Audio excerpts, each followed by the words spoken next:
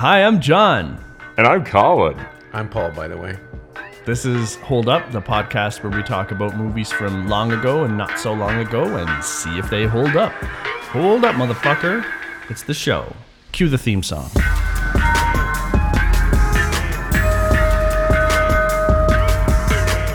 We're talking first about Close Encounters of the Third Kind. So, science fiction movie, and it's really about first contact with Earth. So a man witnesses a flying object. He doesn't know what he saw, tries to tell his family about it, has the experience with a few other people. On TV, they start to try and explain it in other ways, and really the movie is about unfolding to find out what is the secret, what is the truth. Are people cray-cray, or do they know what they saw? It really answers the really important question of will UFOs come to Earth and drive along above our roadways? And the answer is yes, they do. Yeah, they'll follow the roads. So I think this movie, when it came out, people must have been like, "Wow, that's really cool," and you know, never really saw that take on it, where the aliens come and kidnap people for no reason and then give them back. And so I mean, the opening of the movie was really good with that loud music and the dark screen, and it fades in, and then there's all this mystery, and they don't tell you what's going on. It's just they throw you right into it. And, are we the first to arrive? And they're walking through this sandstorm, and all of a sudden there's a bunch of these World War II bombers. And although the movie looks like it was shot at World War II times, it's actually not. I think it's more set around its time in probably late 70s, early 80s, isn't it? Yeah, it would have been in 79. Yeah. So 80. But realistically, for an inciting incident, that was pretty boring. See, I like the dog suspense, shit boring. And sometimes you don't want it to like clump you right on the head, and you want it to build into something and then have a little bit of payoff. But the thing is, a good inciting incident, you can pop someone in the head and then back off and then build up to it again. And that movie doesn't do it at all. It doesn't ever pop off, except for the very end. It's like putting a kettle on to boil. Just turn it on and you just stand there and stare at it and wait. You're like, I know it's going to boil, and then it doesn't really. The thing that bothers me is that they don't introduce the main character soon enough. So they have like a bunch of stuff that happens first that actually, if you look at it today, doesn't make any sense. Like, structurally, there's no reason to meet the little kid who gets kidnapped and his mom. I thought the little kid was the best part of that movie. He was the most sincere and genuine actor in the whole movie. I believed that kid. Whatever his motivations were, I believed everything about him. He had some wicked toys. And I remember this from around that time period, the 80s movies. All the kids had like bedrooms with awesome toys that I never got to have. And not even that like my parents neglected me or beat me much. But these kids had like such cool toys. And so this kid like had amazing stuff. So what the thing that really bothered me about Close Encounters though is, so they kidnap people over like 50 years. Some of them like disappeared in the Bermuda Triangle or whatever the case was. Most of them were pilots or military, but yet then they still kidnapped this little kid for some reason for 2 days, and then they let him go 2 days later. But everybody else was kidnapped for 50 years. And nobody. I think the shocking part is nobody says, "What the fuck? What's wrong with you people?" When Why they were show you up, kidnapping? when they come off the plane, nobody calls them out on it. It's like, "Hey, how are you? Thanks for the cool little music." It's like a weird prison transfer. Imagine you got like a toddler and you take your kid to the mall and someone abducts your kid and takes him away for like, I don't know, a few days. What do you think your reaction is going to be when the kidnapper shows up again and there's your kid? And then you give him more, cunt. and other people are volunteering to go. Exactly. And I was like, all these people got off the plane and they were obviously spaced out. Like, where have I been? No time has passed for me. And Richard Dreyfuss and the rest of the crew were like, take me next. Exactly. I want to have a fucking experiences I'll never remember. My rectum is so sore. It also doesn't make any sense. It's like a weird prison transfer. Like, there was never any discussion from the aliens and the humans that they're going to do that, yet they had that prisoner transfer all set up. They're like, you give us back our old people that you kidnapped and we'll give you new people. That made no sense. With no dialogue, no discussion. They don't speak. And why were there two different aliens? Because the first one that came out was that weird puppet looking thing with the like long arms. The spider arms that creeped me out. And then all the children aliens ran out and were like groping Richard Dreyfuss, who, let's be honest, must be a fucking pedophile, that he's like, sign me up for this shit. I'm going. Holy cow. A whole ship filled with children aliens. And they're groping me. Yeah. He was first in line to get on that shit. So we've jumped right to the end of the movie where the That's aliens okay, come. but that's why his kids were crying all the time, and all the scenes that had Probably. him and his family and Okay. his children, where they were always bawling. This is a good segue where one of the things I noticed, and you mentioned how messy the homes were, but Richard Dreyfuss's family, they're all pieces of shit. Like his fucking crazy son jumps in the kid's crib and like pounds a doll so hard it comes apart. Yeah. So he's like For no reason, I might he's add. like Sociopath. mildly autistic / sociopath. Yeah. I think his other son He's who at like least on the yells at spectrum. him. Yeah. His other son who yells at him for crying in the bathroom. That kid's the sociopath of the family.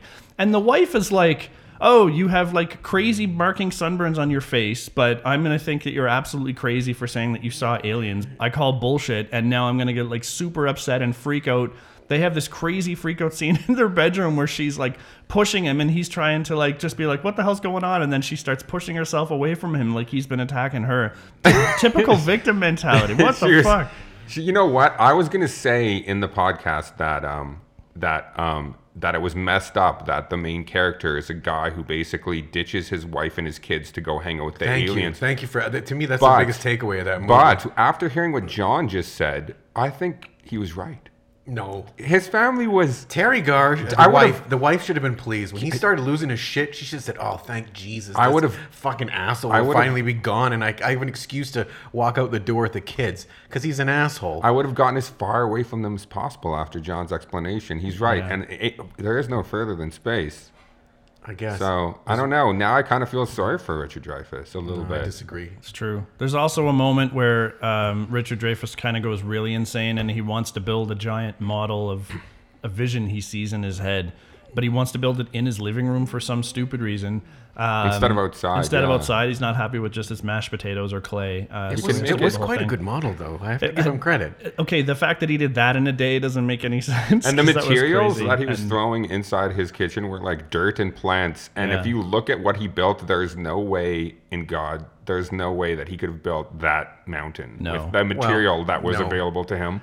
I think one of the biggest complaints about the movie was the fact is who do I identify with and who do I like? Because I fucking hate every character in that movie. Yeah. Is it Richard Dreyfuss? Is he the protagonist? Because he's a prick and I can't stand him. Yeah.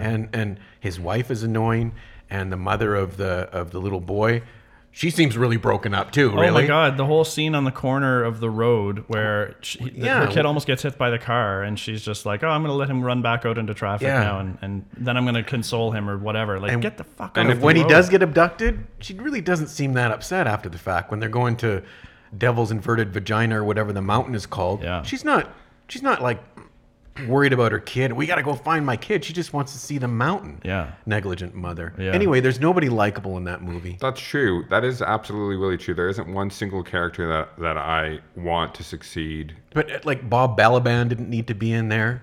I don't know how he has a career. Honestly, the French guy, I don't know why they just didn't make that character speak English. All of that stuff with the French scientist, I thought was a complete waste of time. The Yeah, movie was that way was too long. that was weird. And then you had the whole translation thing, which I don't find that like having that guy be a French character and need to have his scenes translated at times was by Bob Balaban. No yeah, less. like why? And then Lance Hendrickson makes a late cameo in the movie. He's just one of the random scientists. So good to see you, Lance. And it's also interesting to me because this is the type of movie that was designed based on the big ending being special effects and blowing the audience's minds. Well, here's a problem. I'm glad you brought that up because this is one of the biggest complaints I have with this movie is the navel gazing over the special effects. And say what you want about Stanley Kubrick or Spielberg or George Lucas, but George Lucas, when he did big special effects, he didn't dwell on it. So yeah, I think Close Encounters, that's its biggest offense is like at the end we're supposed to be blown away by the aliens coming, but so the special effects in aliens movies have been done to death. So going back and looking at it, you're like, this is just not that interesting. But not only that, what was the music?